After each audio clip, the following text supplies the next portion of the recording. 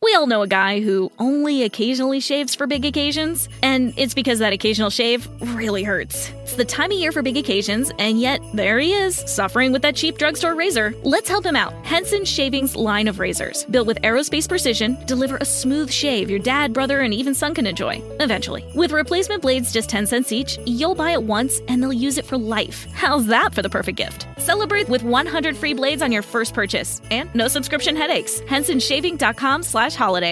New on Curiosity Stream. How do you connect a 16th century potato to limitless energy production? Could Napoleon's toothpick have a direct link to a machine that predicts the future? And how can a 1700s conch shell chart a course to humans connecting their brains to the internet? James Burke's visionary series Connections returns for a new generation. Experience all new Connections with monthly, annual, and bundled plans. Find the one that works for you at curiositystream.com. All right, after what seemingly felt like a 1 week or 2 week break, that's because it probably was, we are officially back in action here at Stochastic because the PGA season is about to kick off. And this is the PGA DFS Strategy Show presented by Prize Picks 2022 Fortinet, whatever this is called, championship. What is Fortinet, Jeff Ulrich? Do you actually know what that is? I thought you were going to ask me this question. No, I don't. I think it's something to do with technology. A lot of these are just software companies, Ben, or they're just, there's something to do with the internet. That's just what I'm going to go with. It could be completely off, but the interwebs. Chad will know. We see all. Chad always knows. Yeah. Chad always knows. They've got it on lock.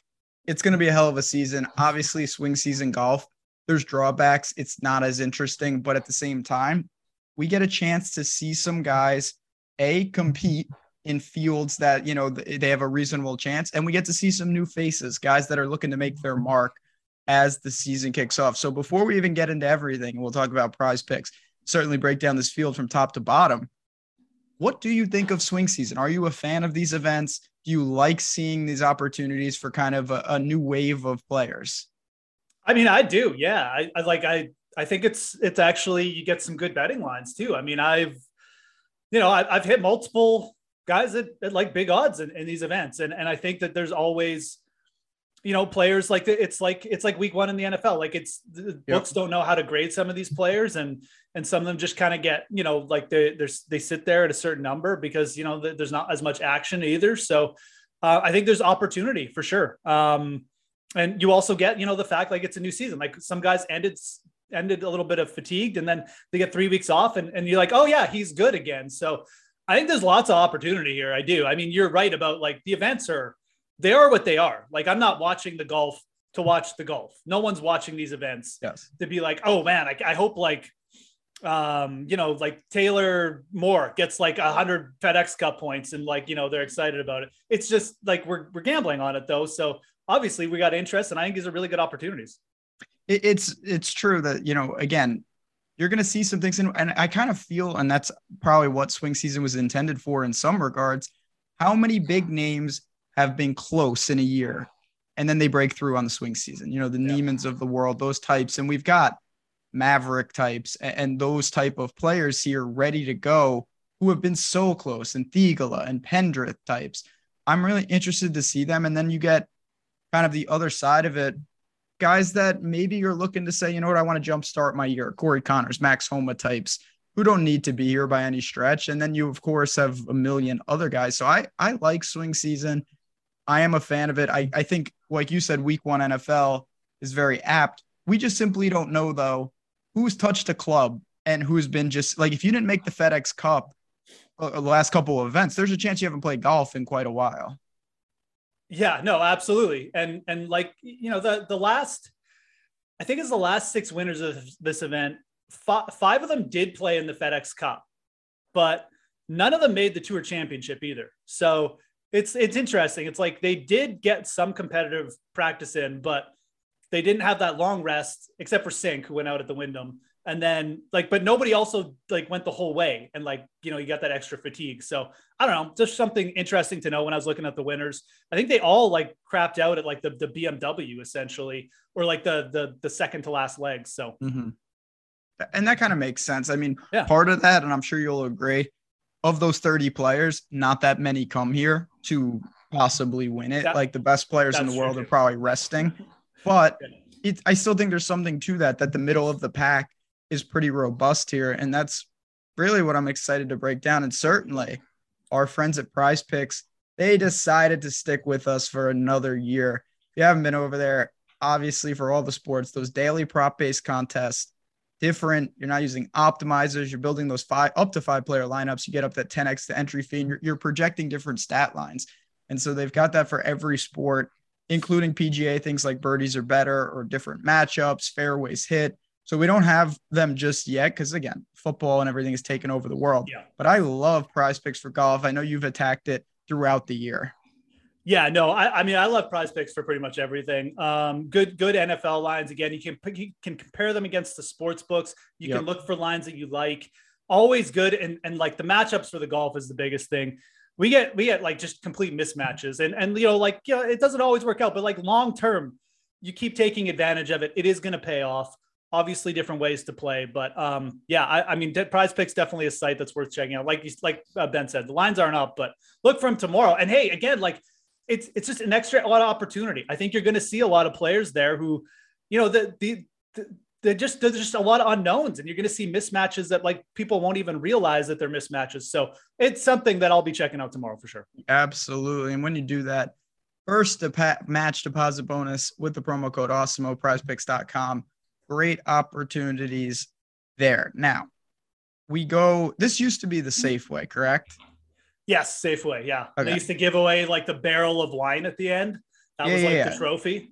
Yeah. Napa Valley style. Some real good winners in the past. Some of my favorite players on tour. We go to Silverado, which is a cool course. I like it. I think that you can really look to tee to green players. You have ample opportunities to kind of take advantage of these par fives and whatnot. We have seen this course, the North Course in particular. What do you make of it when you do see Silverado? Yeah, it's kind of a unique setup in a lot of ways. Like it's a short par 72. And it's like it was redone by Johnny Miller, and he kind of redid it in like a very specific way. He made the green complex is tough. They're fast greens. They're some of the fastest greens the players will see all year. And I think that really kind of lends a hand to like the West Coast specialists. Like, and you look at the winners here. I mean, like you got Max Homa, a guy who, obviously also won a Riviera. Maverick McNeely was runner up last year, a guy who's like finished runner up at Pebble Beach as well. It really does set up as kind of like an early West Coast test, but it's also very driver driven. Like you can take driver on a lot of these holes. There's short par fours, and it's really, I call it like classic bomb and gouge, because you can drill it on these par fours, get like 100 yards in. The rough isn't that penal. That's pretty much what Max Homa did all the final round. He shot 65. He was just putting well. He was going well with his driver, and didn't even really gain that many strokes on approach. He wasn't killing it or anything. He just got hot with the putter and let his driver do a lot of the work. So Champ, Tway, even Stuart Sink averaged 315 yards off the tee here. It's a big thing. Like strokes gained off the tee here is definitely something you should be looking at. Strong drivers of the golf ball, and then you add in guys who can kind of get it done on this West Coast setups too. I mean, when I think of this event, I think of Brendan Steele, obviously. And when I think of Brendan Steele, that's the exact type of golf that I feel like he's most comfortable playing. This is one course, sometimes we get like, I think it's Honda, where it's like the winners are like Keith Mitchell and then like Sneds or something. It's just like, well, what is this? Here we have really an identity. All those guys that you mentioned, for the most part, they really do the same things. And I think we're going to see that continuously. So it doesn't mean you can't succeed here if you're not a long hitter or something, but I really do think like you could separate off the tee. You can lean on that. And we've seen past success, including Homa last year. Yeah, absolutely. Yeah. I forgot Kevin Tway won this. I did too. Until I started doing research, I'm like, wow, 2018. I must have just blacked out that year. But yeah, a lot of good names in the contention that year. Luke List almost won that year too. So. That year is what I'm talking about in terms of just, you got Tway and List, and then you've got Sneds, Ryan Moore, and Aaron Baddeley. Yeah. Okay. Well, you can obviously use the flat stick to equalize, because you're gonna have a lot of birdie putts here. Yeah. Yeah, absolutely. And like, it's not just length that plays here. Like if you're just strong off the tee in general, because again, like most PGA pros, average like at least 295. Even the shorter hitters are hitting it far now, right? So Yep. if your guys are just gaining strokes off the tee, I think in general, I think this is a good setup for him. Obviously, we want the length and the accuracy, and that's kind of been the case with the winners. But if you're hitting a lot of fairways as well, and just, you know, putting yourself in great position on these short par fours, that's fine too. And like you said, like they can equal out in other areas. So I think what you just want to avoid here is really the disastrous guys off the tee. It's never really worked out much for players like that. No, certainly you're going to be total driving is another metric that you can look to. I don't think this is a tricky course to break down, though. We kind of know what we need. We've got a lot of players to do it. I think it's more harder applying these stats to guys that we don't have a great body of work on. But the one good thing, off the tee tends to trap, like you're less likely to just like lose your off the tee game 3 weeks out. I would say if you hit it good, you kind of hit it good. My final question is something that I guarantee you haven't thought about. Have you ever seen the movie Silverado? I'm pretty sure no. Yes. I'll give a hard no there. Hard no. Wow. Hard no. It's a good movie. I believe that Silverado won Best Picture, or maybe that's Unforgiven. Silverado's a real good cowboy movie though. Who's in it? What year was it made? Like 1955? It's going pretty far back. 85. Okay. Kevin Costner and Danny Glover are in it as well, I believe. I'm actually shocked that I haven't seen this movie. It's a real good movie. Because I actually like Westerns. Oh man. And I like Kevin Costner in Westerns. So okay, well, you seriously should put this on your list. It's of all the Westerns, I think Silverado's probably my favorite.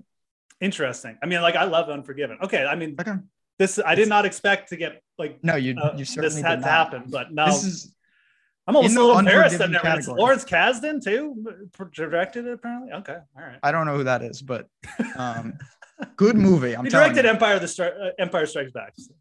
Oh, well, that's a good movie too. Yeah. Silverado is kind of like the Hoss system at the beginning, but you know, it's a good movie, and I'll leave it at that. Now, here we go. Top tier. It's not a typical top tier, obviously, because again, it's swing season. But you still have Hideki. You've got Max Homa, Corey Connors, and then the young guns like Thigala, who round out the top 10. You have 4 names there. Do you tend to try to infer of like, you know, it's a big deal for guys looking for their first PGA Tour win versus like, does Hideki really care? That's always a difficult balance because he's also choosing to be here. Yeah, exactly. Right. And there's the President's Cup. And then I was just going to say, and then we got the President's Cup. And like, if people remember back to what John Rahm did at this event last year, which was show up before the President's Cup, play garbage golf for 2 days, and then play lights out at the next week. So really just like leaving a bad taste in our mouth. At the same time, like we have 5 players here, and they're all, you know, kind of like in the elite range for this event. So how can we ignore them all? Yeah, like Homa, I don't know. I mean, Hideki is, I mean, he's the class of the field, but he's probably like the player he makes the easiest case to fade, right? I mean, yes, you know, he's choosing to be here, but it feels like a John Rahm spot from last year. It just feels like, okay, I'm just going to like play because, you know, we're just going to dust the cobwebs off here. And then I'll go play the President's Cup next week. Hideki doesn't need to be here. Doesn't really need the points. Probably doesn't care about it. I don't really know why he's here. Maybe he's just trying to get in a start. Maybe he wants to get the season started off well. But I think for me, like I'm very okay like fading most of the President's Cup guys. I mean, I think if I was going to go on one, it would probably be Connors. I just like the way he ended last year.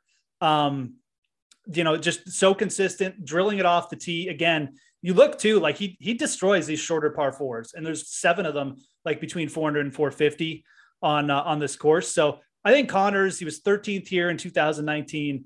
If he had just putted like slightly above average, he probably would have been top 5 that year. It's always an adventure on the greens with Connors, but he's got a really good floor. I think he's, again, like Connors still searching for that like backup PGA Tour win. And for me, like of the players involved here, I think he's probably going to have like the most focus of just like, I can win this event. This is an event I should be winning.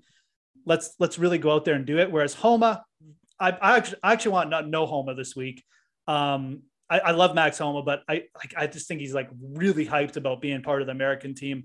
Hideki, I just don't know about. And then you got Pendrith and Cam Davis, who are good players, but they do feel like maybe a little bit overpriced this week too. Yeah, I'm in line. I actually bet Corey Connors at 16-1, which is a number that we don't see on him, but I think that Corey Connors is primed for a really good showing. You mentioned his off the tee game. It's comically good. He gains every week off the tee. He pairs it with elite iron play. His putter is completely hit or miss. When he putts, he's going to be close to winning. This is a guy that definitely is primed to win more on tour than he has. He's too good of a player to just have a win. 10-3 seems reasonable. It would be him over Homa over Decky for me. I want to bring in Thigala though, because to me, there's a bigger question of how good he is. And it's only because of the lack of body of work. He's flashed brilliance, kind of ran out of gas late in the season at times, but where does he measure up? And certainly you would think he would be more focused considering, his career is more out in front of him. Yeah. And like Thigala is perfect to talk about for me next, because I think that like, obviously we have the President's Cup, we got Hideki at the top, but then we've got, I would kind of group them into like, well, let's just call it three players. Like it's McNeely, Thigala, and Riley, three guys chasing their first win. I think that I would probably rank McNeely third in that group just in terms of talent, but I do like him this week for the setup. Obviously almost won here last year. I'm high on all these guys. Like I might just bet all three of them. I've found pretty good numbers, like 30-1 or better on all of them. Of the three, I'm highest on Davis Riley, and I like Thigala too, but we're kind of like splitting hairs here. Riley to me has shown more upside off the tee. He's gained like massive strokes in that area. He's gained over 1.5 strokes in 6 starts last year. I think that's kind of got me leaning towards him as the better play. I like the fact that he took a rest, just like Thigala he fatigued at the end of the year, but let's not hold that against him. I mean, he's got the 3-week rest now. I think both these guys have a really good shot at coming in here. And again, like if you're making lineups this week, you can play Connors, but like, I also think you can fade a lot of the top of the board. Like we just talked about Hideki and Homa, even Pendrith and Davis. I mean, I think you can play those guys and use them as second men in or whatever, but like I definitely like the upside with Thigala and Riley. This whole fall series, these are two players at the top of my list. Like I want to be tracking. I don't even care if I get bad numbers on them at some events. Like I'm probably going to be betting them. Yeah. I mean, again, that's, I was alluding to this earlier in the show. They're at the top of the list of guys that have been so close in a short amount of time that could easily get there first in the swing season. And we've seen that kind of trajectory work for a lot of players. My problem with Thigala, it's not deterring me from playing him. It's just more of a macro thing. What is he good at? It seems like when he's good in all 4 categories in a given week. And then when he's bad in the categories. It's not like, every week he gains tee to green and he can't putt some weeks. And that's kind of why I say I lean Riley over him, because I've seen more like pure upside from Riley. Like he can just smash it off the tee. He can gain 5 strokes off the tee, and he can do that on approach too. That like Thigala is he's kind of all over the place. Like I think he's very good at golf, and I think you're going to see more consistency from him, but his off the tee tends to be a little bit more dip. Like it's not quite as high end. The putter can certainly get hot too, but like it's, like again, like Riley is probably a better putter. I don't know. That's the thing. Like I can't say that this is like a perfect course for Thigala, because maybe it's emphasizing too much off the tee and maybe like not in the other areas, or maybe it is perfect for him. I don't really know. But I think the one thing I'll say about him is that if we look at where he did well, Travelers Memorial, and even like Scottsdale, more of the Travelers and Scottsdale, but those were kind of scoring courses where you had the short par 4s and the shorter par 5s where you could take advantage of them. And he was really good at doing that, especially at the Travelers, getting to like 16, 17 under. That's why I really want him on the betting card this week. I think that this is a good setup for him. Like, I don't think it's going to be like a pure outright birdie fest, but I think that he's got the skills to really take advantage of this course. So interesting player. I mean, again, I can't say for sure if this guy's going to be like super elite, like the next kind of Scheffler, or if he's just going to be like way up and down. Like, I don't even know, like someone who just like bobs up and down his whole career. It's weird to see, but he's definitely a player in the fall. And for this event, I want some kind of investment in. When we get past that little range that we just talked about, we get back into the other side of this, which is like PGA Tour grinders and guys who have been here for a long time that look to do damage, maybe in not the majors, and they flash here and there. Tom Hoagie's 9,300, Griot's 92, Brennan Steele, Danny McCarthy, Troy Merritt types. Do you look to them? Griot's had success here. Steele's a dual winner. How do you go about kind of the next batch? And would you potentially start with one of these guys? Yeah, it's interesting. I mean, I like, again, I'm expecting Brendan Steele to be like popular this week. I mean, 8,900 dual winner, obviously. He didn't end the season great, but like his stats sure looked good. I mean, like he off the tee, we've already talked about, he's top 3 in like strokes gained off the tee in short and long-term form. It just, he's basically, I think he's missed the cut once here in like 10 starts or something. And it was like 9 years ago. He's at 8,900, like you just feel really safe plopping him into your lineup. I'm not sure what his upside or if he's playing good enough golf necessarily to get you like the top 5. So that's something to think about. I think for GPPs, I'd probably be more willing to dip down and like take shots with guys like, I mean, you could just even bypass this range and then take shots in the low 8K. I think that the high 9K range is, Steele, sure, absolutely safe play, cash game lineups or whatever you're playing, I guess. I think that for GPPs, he'll probably be popular, but he's fine to slot in there. I don't think he's like super overpriced. You can think about taking shots with guys like McCarthy and Merritt. They're obviously high-end putters, and they're extremely volatile on a course like this, because if their driver doesn't show up, it could be a really short week. And I don't feel the need to necessarily do that with those guys this week for the reasons I just mentioned, but also because the low 9K range has players of just very similar upside to me, potentially even better, who set up better for the course. So I think Hoagie is the most interesting, to be honest, in this range. At 93. Yeah. Like Grillo is like, we know Grillo's been playing well, and I think people will use Grillo, but like, is anyone going to play Tom Hoagie? No, I don't think so either. I'm not sure what he's projecting either on our site. It's early, and certainly the tools at Stochastic will be important there, but Griot's a tough. I like it. I actually think he's a better bet. I found 40-1 on Griot, and I did bet him. It's not bad. But yeah, it's not bad at all. I mean, we're talking about like, Figaro, like 28-1. I mean, yeah, it's the same concept. Denny McCarthy, I just want to give a quick, not even a shout out to him. I think he's an interesting situation. He's been horrible at this course, but I really think that he's one of these guys you have to question any historical form, because I think he's just better at this point in his career. Like 2 or 3 years ago, Denny McCarthy was not the player that he was at this point. So like, I'm not overly concerned that he didn't play well at some of these places. Yeah, absolutely. I mean, again, like the venue obviously favors guys who are good off the tee, but if a guy like McCarthy can just keep it in the fairway and not like be hitting it in the trees like 3 times around, I mean, he'll be fine. I mean, Ryan Moore, Kevin Na, I think almost won this event the year Grillo won. So, if Kevin Na can get himself around this course, like certainly Denny McCarthy can do the same thing. He was pretty bad off the tee towards the end of last season. That worries me a bit. I mean, but he's kind of always bad. So yeah, I mean, you're gambling a little bit that like, he can keep it in the fairway, but yeah, I mean, if you're going in that range, I mean, him and Troy Merritt kind of both stick out. I might lean Merritt myself. I feel like he's done a little bit better at these longer courses over his career. But they're both very, I mean, they're like the same player almost in elite a lot of putters, ways, right? So I don't have a problem with it. I mean, like I said, I feel like Steele's upside just with the way he's playing anyways is a little bit capped. Whereas with McCarthy or Merritt, like you have access to that like +5 strokes putting week. You're not going to get +5 strokes putting from Brendan Steele. I'd be a pretty big outlier, I think, just with the way he's been playing. And he really hasn't been playing that good, just like hitting it well off the tee. The rest of his game's kind of been, hit or miss. So I don't mind it in that range. I think it's fine to bypass them as well and go down, because there's some, we'll get to it next, but like the low 8K range to me is chock full of guys I'm interested in. Yeah, that's where we're going right now. And I'm interested to see, because now we start to get a blend.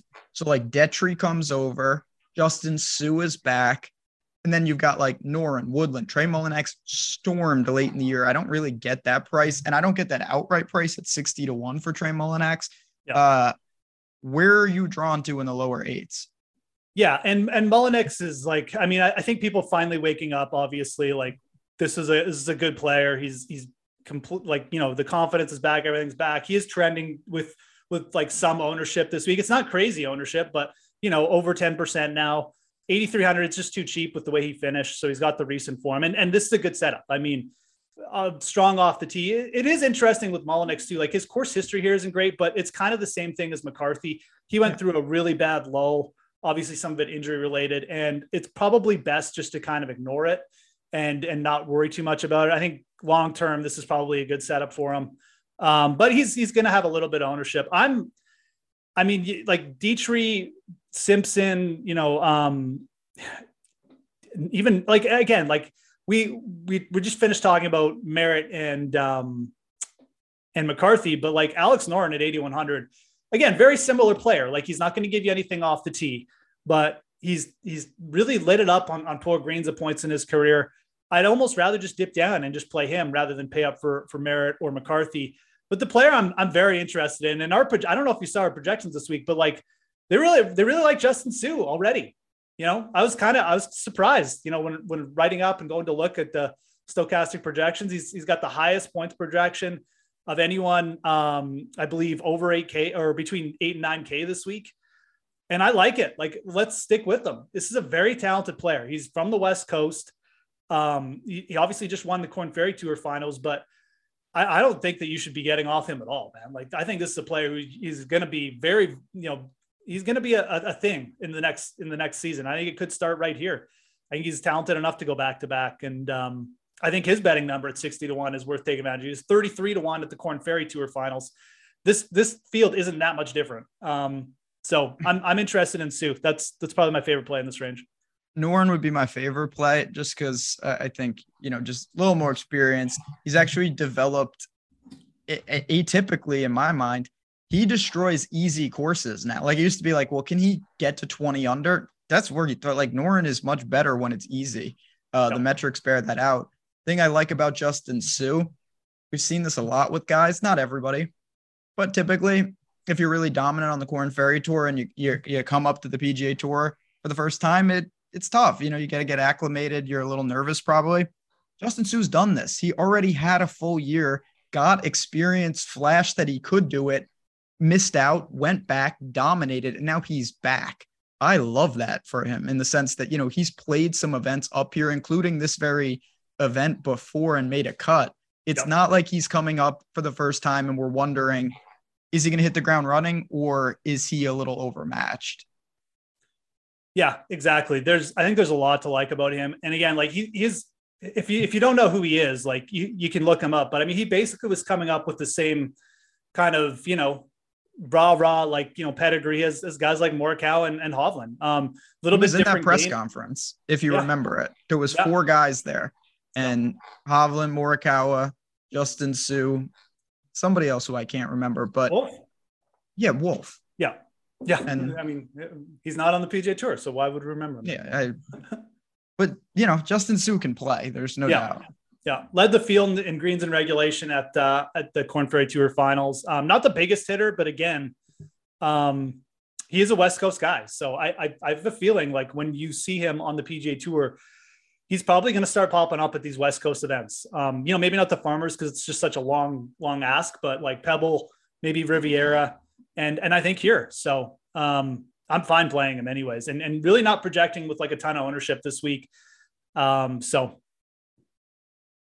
Yeah, and he's got great polo splits, probably because he's used to this in California. Okay, we're going to dive into, you know, we still got plenty of guys to talk about as we kind of crash into the 7K range. I do want to let people know, though, today, I believe, and maybe this is fake news, but I don't think it is. Today is the last day to take advantage of one of our best deals. And if you go, we all know a guy who only occasionally shaves for big occasions, and it's because that occasional shave really hurts. It's the time of year for big occasions, and yet there he is, suffering with that cheap drugstore razor. Let's help him out. Henson Shaving's line of razors, built with aerospace precision, deliver a smooth shave your dad, brother, and even son can enjoy, eventually. With replacement blades just 10 cents each, you'll buy it once, and they'll use it for life. How's that for the perfect gift? Celebrate with 100 free blades on your first purchase, and no subscription headaches. HensonShaving.com/holiday. New on Curiosity Stream. How do you connect a 16th century potato to limitless energy production? Could Napoleon's toothpick have a direct link to a machine that predicts the future? And how can a 1700s conch shell chart a course to humans connecting their brains to the internet? James Burke's visionary series Connections returns for a new generation. Experience all new Connections. With monthly, annual, and bundled plans, find the one that works for you at curiositystream.com.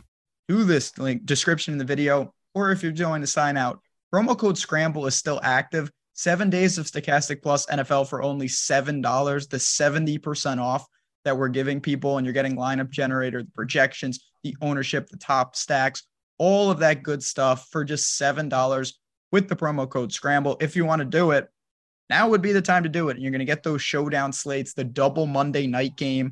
There it is on the screen. Offer expires 9/13. Let's go to the videotape. It is 9/13. So this is, in fact, the last day to do that. A great opportunity to sign on up and get those tools. Really, really would recommend it. And if you don't like it, you checked it out for a week for $7. That's a bacon, egg, and cheese in New York style. All right. Chris Kirk. Jason Day is here. That just frustrates me. Champ. Burmeister is here. Now we're getting serious. Putnam, Chez, Kuchar, Taylor Moore. Such a weird spread of guys in the upper sevens. Yeah. Oh, looks like Burmeister withdrew. Thank God. Thank God. I don't want to deal with that guy. Well, that guy hits it a mile too. So Crazy. I probably would have somehow had some Burmeister exposure. But let's just pull the Band-Aid off and talk about Jason Day, man. Have you looked at the projections this week, Ben? Because lo and behold, the top end guy from below 8K on DraftKings in Stochastic is Jason Day. I'm kind of in. I'm not going to lie. I like it. It's rested. He's rested. I like the fact that Jason Day has kind of stayed out of all this live stuff. He hasn't really committed to the PGA, but he hasn't said, I'm not out. I'm not going anywhere. I don't think he's going to go anywhere. I think that Jason Day showed a little bit more consistency, especially off the tee towards the end of last year, showed some upside with the putter. I'm okay taking a shot with him here.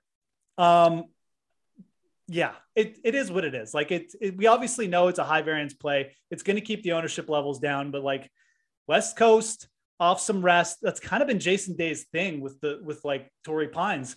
Let's try and replicate some success here. I like the fact he's popping a bit. I'm actually okay. I'm going to go out and just say, I think you should play Jason Day this week. I'm feeling it. So clearly it's a high variance play. We've seen this set up before, and he's a no-show. Sometimes literally a no-show, and then other times he is physically on the course and he plays terrible. I am going to infer that he's someone, he doesn't play here. He doesn't go to this event. And it does seem like with a guy like this who clearly doesn't need to be anywhere, I like that. Like, I don't believe that he would be here if he wasn't focused and trying to get his season started and trying to get some form. He wasn't as bad as it was last year. It wasn't that bad. I mean, this guy is finding the weekend, the majority of the events that he's playing. That's kind of the barometer. And the break-even point isn't much more than that. We're not paying $10,000. We're paying $7,900. I'd rather play Chris Kirk. I think he's much more likely to give you a top 20, but I think that Jason Day is actually more likely to really smash than the guys around him. Yeah, to give you like a top 5. And that's exactly, why I like him this week. I mean, I like Kirk too. I always talk about him, but I'm really not that big into him unless you need a guy who makes the cut and like probably has a decent shot at a top 20. He's playing good, but like have we seen maybe peak Chris Kirk too? It is possible. I think Jason Day, with how consistent the off the tee game was towards the end of last year, that's kind of why I really like him here. And then obviously the putting on the POA, this is just a good setup for Jason Day. I think he can just smash it out there. He doesn't have to worry too much if he hits a ton of fairways. And then, they like the approach game. It is what it is. You don't have to necessarily gain like 10 strokes on approach here to win here. We've seen a lot of guys just be okay on approach, get it done with the putter and gain strokes that way. I think Day is like a good play here at 7,900. I really do. He's not overpriced. And again, like you look at this range, we do have Kirk, who is probably a little bit underpriced, but like Champ is, you could make an argument there, but he has just been all over the place. Carl Yun was really good on the Corn Ferry Tour, but again, like, I don't know how many of these players you necessarily want to mix in from the Korn Ferry who just don't have that experience. Like Ben was talking about. Sue, sure, we know it. He's experienced. He's really high end. That I'm fine with. These Carl Yuns of the world and like these other guys who are coming in for the first time, not as comfortable playing. And then we're going down to like, Putnam, Burmeister's out, and then Ches. What about Ches? Yeah. Ches is interesting. He's never missed the cut at this event.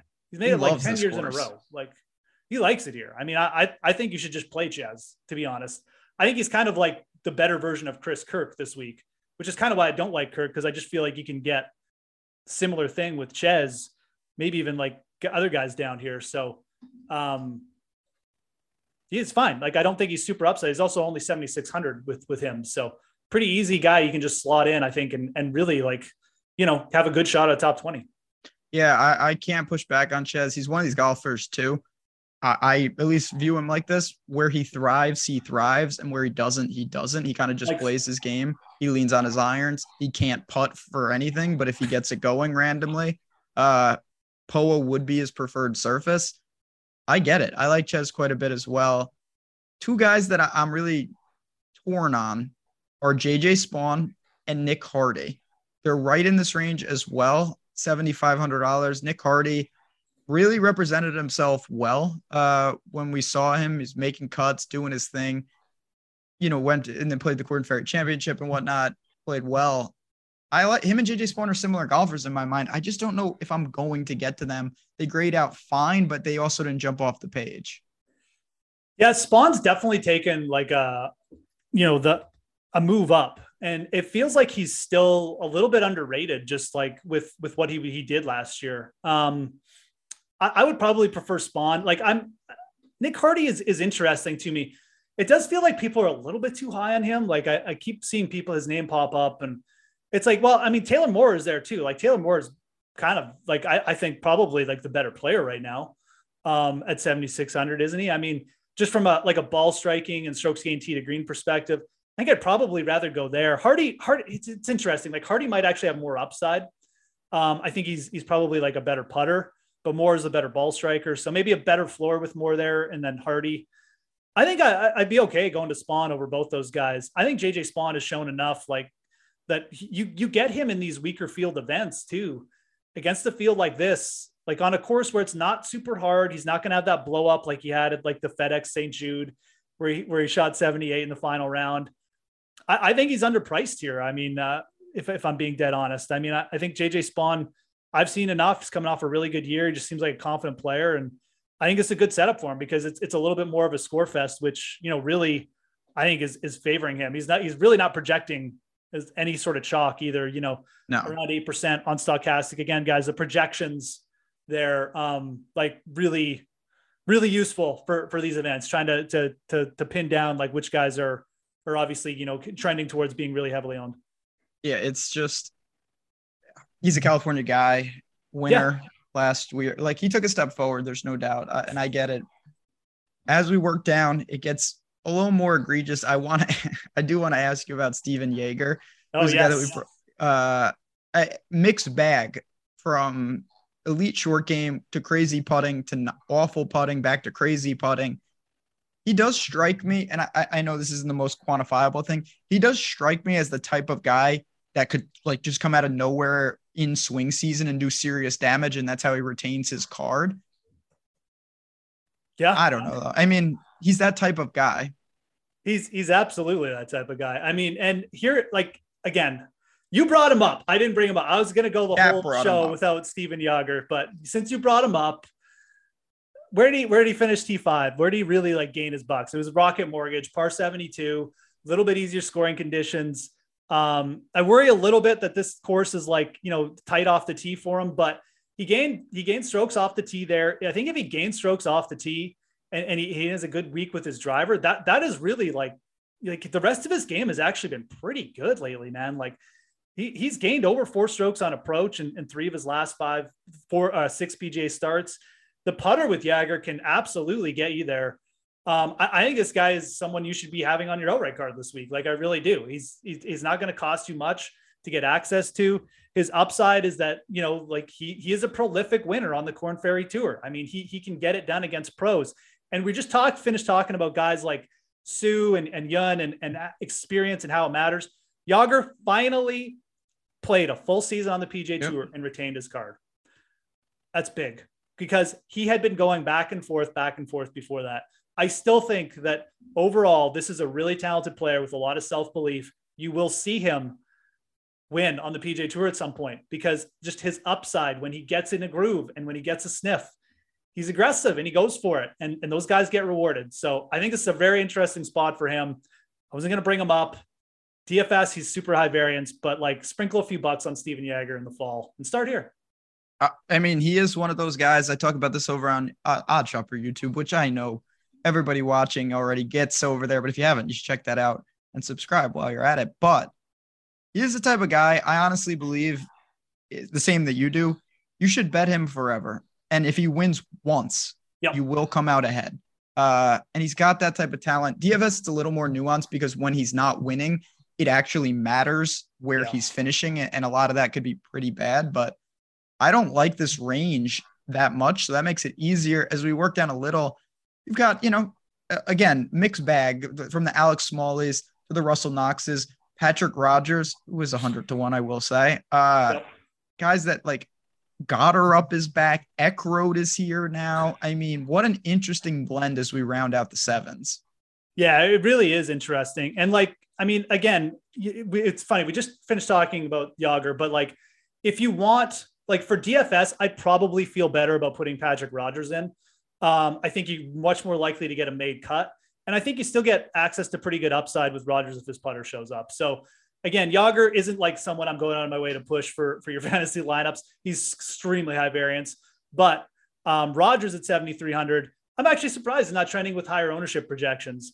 It's the guy, he just always gets it done on the West Coast. Like he doesn't, I'm not talking about getting it done like winning, but at 7,300 at 7K, he comes to this event, he makes the cut. He finished T6 here last year and he loves POA. He's a West Coast guy, went to Stanford. He's fine to play here. Absolutely fine. But this range does give you options, right? Like we've been talking about some of these guys. Goddard up, obviously didn't have the greatest Korn Ferry Tour finals, but we know the upside with him is pretty massive if he gets it together. Maybe he's still going through that pain. Maybe he needs that year just like before he puts it together, but you could take a shot with him. I'd probably be more willing to go to like, like an Eckrout or something like that. Guys who I saw with good recent form. I don't have a hot take about any like veteran down here. Like, I mean, I always am interested in what Doc Redman's doing, but like, he didn't even play like the last two events. I don't really know what's going on with him. Adam Svensson feels like maybe this course is a little bit too long. So I kind of like Eckroat. I like playing the recent form. And I will say this. Actually, I mean, we're staying in the 7K range, right? Yes. Yeah. My guy, Brandon Wu's down there too. That's a player I think you should be having exposure to this week. Really straight and consistent off the tee. I think people kind of just sleeping on him a little bit. He almost won in Mexico. He seems like just a really good competitor too. Like I think Brandon Wu at 7K is a really nice play this week. Do you feel the same way only in the sense of when you're looking off the tee here, Luke List jumps off the page amongst his peers. Is that a guy that, say what you want about Luke List, but he's a veteran of the PGA Tour.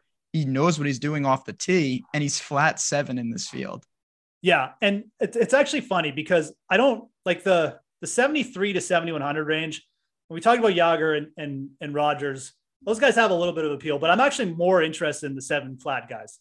List I would put with like Riley and Thigala and the fact that these guys showed fatigue at the end of the year, but like, let's not overblow it. It's a long year, man. Like they were just like, I think you're going to see a lot of these guys like List come off a 3-week rest and you're going to see them play well. Like I think this course absolutely sets up. It does set up well for Luke List. It's a really good venue. It's been a good one for him. And at 7K flat, like he's projecting with a little bit of ownership, but I like it, man. Like let's play the style. Let's use it to our advantage. And then another guy down there is Tyler, our guy, T Dunks, man. I mean, like, he's killing it off the tee. We all know a guy who only occasionally shaves for big occasions, and it's because that occasional shave really hurts. It's the time of year for big occasions, and yet there he is, suffering with that cheap drugstore razor. Let's help him out. Henson Shaving's line of razors, built with aerospace precision, deliver a smooth shave your dad, brother, and even son can enjoy, eventually. With replacement blades just 10 cents each, you'll buy it once and they'll use it for life. How's that for the perfect gift? Celebrate with 100 free blades on your first purchase, and no subscription headaches. HensonShaving.com/holiday. He's going to hit like every fairway out here. And I mean, he kind of jumped off the page just from a projection standpoint. It's really interesting to see. Does well on like these shorter venues as well with the shorter par fives. So I think there's like 3 or 4 players down here at 7K flat. List, my guy, Brandon Wu, and then T Dunks as well. I mean, and like, we haven't even talked about Harris English being in this field, which no, it's 150. And we're not going to. Well, okay. Get that guy out of here. Wow, I didn't know you're anti Harris English. Okay. I really am. He does it. So it is interesting, like the two schools of thought, because I alluded to like Aaron Baddeley and those types. Clearly, I assume you're not pushing Harris English for his off the tee prowess. No, definitely. Just for the fact that he was like ranked 9th in the world a year ago, basically. That's the only reason I brought up Harris English. It was bad times, man. It was really, the world was confused. Was a weird spot. 2 more names and then we'll get egregious. Okay. Dylan Fratelli. It's hard to know what you get from him. There have been times where I've looked at Dylan Fratelli and I'm just like, wow, the tee to green, the driving of the ball is strong. Now that's his biggest liability, and his putting has actually become his biggest asset. I love the fact that it's a mixed bag. We saw him win at John Deere. I think there's something there for a large field tournament play, but I also don't know how you really project him for anything beyond that. Yeah, I mean, Fratelli from a talent standpoint, like I don't have a problem like thinking about it. I mean, he's super cheap. He's a really hard player to pin down, man. Like I go into every week and like when he's in these fields, you're like, oh, like he's interesting. And then you start to look at the stats and you're like, what am I really banking on here? Like it just feels like any week he could do anything, but that like variance comes with like, it brings opportunity too, right? I mean, he's 7,100. I mean, he was T20 in the last playoff event. You're right. The off the tee game is like wild, but again, like, does he just need a rest? Like, is that going to reset? I could see Dylan Fratelli just resetting here and be like, okay, like he's okay off the tee again. Like he's a really quality player. We've seen him go long stretches and be good in that department. So yeah, I think that when you, like I brought up Eckrout and that's like the recent form play, but I don't really have another play in that range. Like, I think if you're looking at that range and you want someone there, Matt Wallace is just someone I just kind of ignore. Callum Tarrant, I feel like we saw the best out of him, and he really wasn't, he was pretty inconsistent off the tee too. Brendan Todd, sure, he could play like the high end putting, but Fratelli's probably, I mean, I think he is. He's probably like got the most talent, like the most maybe pure upside there. So it's fine. He's kind of in a weird range this week too, where I think you can actually play him. Last guy. Will you play Ricky Fowler? Don't say it. No, man. Like, no. Okay. I mean, okay. What is going on? Like, we like Ricky from the fact, what I like about Ricky is that he seems to have just like committed, like he's staying on the PGA. I thought he would be gone. Like, I thought 2022, 2023 was going to be a Ricky Fowler free PGA season. And I'm not saying I was happy about that. From a mental standpoint, it probably would have been good for me, but like it's intriguing now that like he's committed, and like, is this going to bring out something from him? I don't know. Like I'm not going to do it here. I'm going to wait and see. Let's just wait and see. I don't know. I mean, Ricky Fowler coming into like a driver heavy course and just smoking it. I don't know. I think asking too much. I'm not going to do it. So you see a big difference between him, because I think for a while him and Jason Day were in the same conversation, and you see kind of a clear delineation between the two. Yeah, like I think Day is just like for me, I think Day is just an injury-free stretch away from really getting some like potentially like some real upside in his game again. I'm not sure if we're ever going to see like super consistency from Jason Day again, but I do think that like, you know, what he did over the year, like he was in contention at the Wells Fargo for a bit. And when he put together those stretches, like you can just see some of his games starting to take shape. Like the putting was a little bit sharper. Like I mentioned, the off the tee, really consistent. That was like a strong part of his game back in the day. So I see Jason Day's game starting to form a bit again. Ricky is still just all over the place. And there are things like off the course that I'm seriously intrigued about. He went back to Butch Harmon, apparently. He fired his swing coach. I think that's great because whatever the hell was in this guy's fucking head over the last 2 years, it's like, it was not helping. So no. Good. Like I'm very intrigued that the fact that this is all happening, but I'm not going to go out in the first event and be like, yes, let's play Ricky Fowler. Let's do it, guys. I think that you'll see him eventually, hopefully turn things around this year, but I don't know when that's going to happen, man. And I'm not going to play it this week. No, I'm with you. All right. It's time to get egregious. I will say, of course, it's swing seasons. We don't have as many people in here, but the people that are in here are the true OGs, the loyal listeners. If you guys want to support us, hitting the like button really goes a long way, especially since we don't have all the public people who just come in for the majors and whatnot. We just got the crew in here today, and that's honestly how I like it. Appreciate you guys. Now, we have to find friend of the show and very sharp player. Jesse has a favorite play in the 6K range. We're going to see if we can find it. My favorite play in the 6K range is Hayden Buckley. He's 6,800. I loved what he did to close the season. Tee to green, he's been immaculate. That's probably strong. He's been good. He can't really putt. I could see him continuing some of the success we saw late in the season where he had a string of 7 straight made cuts to close. Where are you drawn in the 6K range? Yeah, Buckley is he's a little bit of a disaster on the greens. Like, I mean, let's call it what it is. But you're right. Like the tee to green game is there, and he's definitely a player you should be taking note of. I think there's probably enough here. Like he'll gain off the tee. I think that's a really real benefit. And if he can just figure out the greens and gain a little confidence early, I think there's definitely enough there to like get you, obviously like some kind of top 20 or something. So 6,800. And I think he's like his ball striking just gives him such a good floor on these kind of courses. So absolutely, I'm fine with that call. Will Gordon is interesting at 6,900. He can blast it off the tee. He gained like 7 strokes off the tee here when he played here last. One on the Corn Ferry Tour like last month, the Boise. Interesting player. I mean, he can kind of get hot just off the tee and with the putter. So I just wanted to throw him out initially. And then down the board, man, like, I mean, there are some interesting names, obviously. Like, you brought out Buckley, but I probably would go a little bit more high variance. Like Harry Hall at 6,700. He's another player from the Corn Ferry Tour, strong off the tee. Again, like I'm pretty sure he's definitely played on the PGA and some of these events. I don't think he's ever played the Fortinet, but I could definitely see him coming in and just like making a little bit of noise. So I think he's in play at 6,700. My guy Benny Ann down there at 6,500, playing some pretty good golf to end the year. I don't think you necessarily have to play him, but he's been striking it pretty well off the tee too. And then after that, like I honestly don't have a ton of like hot takes here. I know the chat threw out Brandon Matthews down there, hits it a ton. That's fine. I mean, I like playing like we said, like we like playing the stylistic setups here. I think Matthews at 6,200 if you're going down there. I don't have any other hot takes down there. I'm not playing I'm not playing Higo. I'm not playing Jason Duffner. Yeah, Brandon Matthews makes sense down there at 6,200. What about Smotherman? How much is he? 60. Oh, he's 6,500 too. Okay.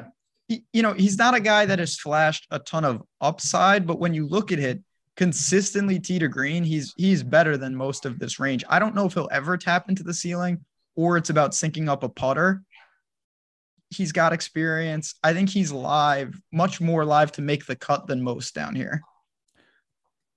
Yeah, I'm just bringing up Smotherman. I feel like I've mixed up him and Buckley.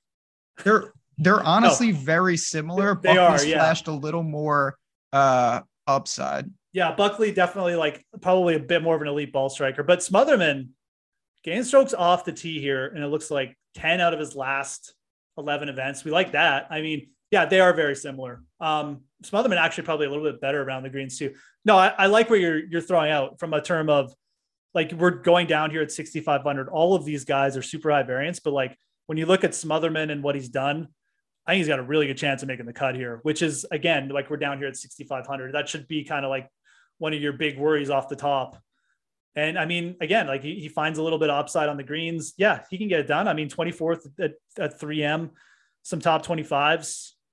No, I like it. 11th at the Farmers too, man. That's a good sign. We like that. Yeah, no, he's got Coast. some angles that set up well for 6,500 tag.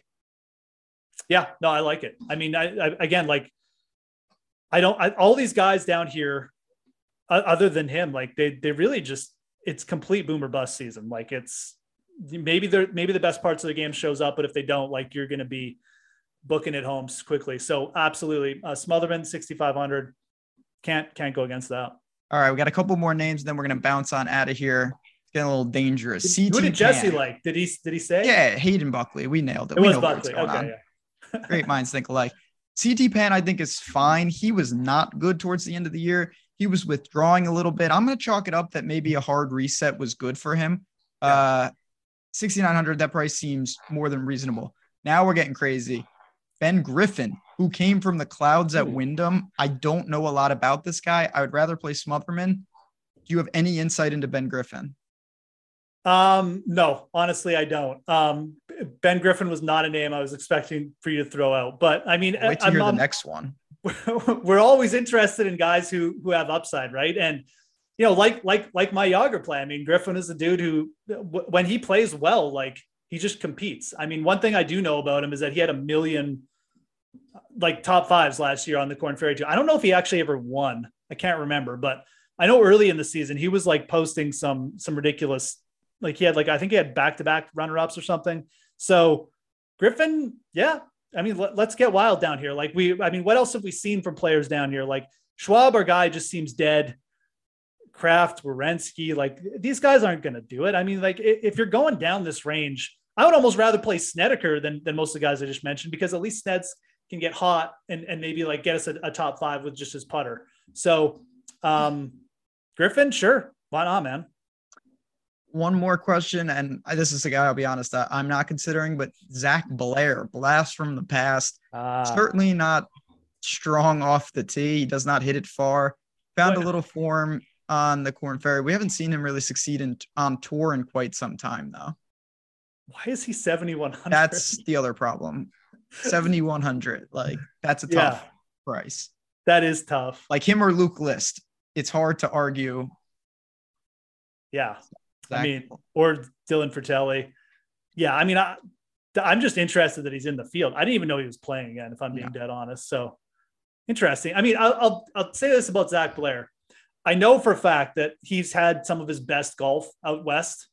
I know he did well at the Farmers one year, which is really surprising because he's really not big off the tee. Like we're talking, he's probably bottom 10% in this field in terms of distance, but he can get it done with the flat stick.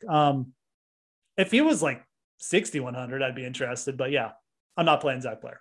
If you're going to do that, there are guys that accomplish a lot of what he does at like 1,000. Like Ryan Armour is not the same player, but he's 6,400. Like Sneds 6,300, even though Sneds is Jimmy Walker's down there at the Min. Jimmy, why wouldn't? Hey, John Augustine's back. Okay.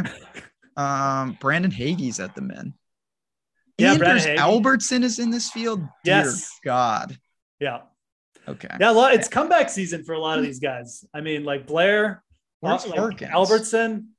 It's 2016 all over again, man. I mean, yeah. Anders Albertson. I had a miserable cut sweat with him at JFK Airport. That was a bad day. That was a real tough scene. That is a perfect way to sum up what's been going on around here and what you're going to get with swing season. But again, Davis Thompson, there are names. If you are looking for some of these outrageous names, the easiest and best way truly is to sign on up.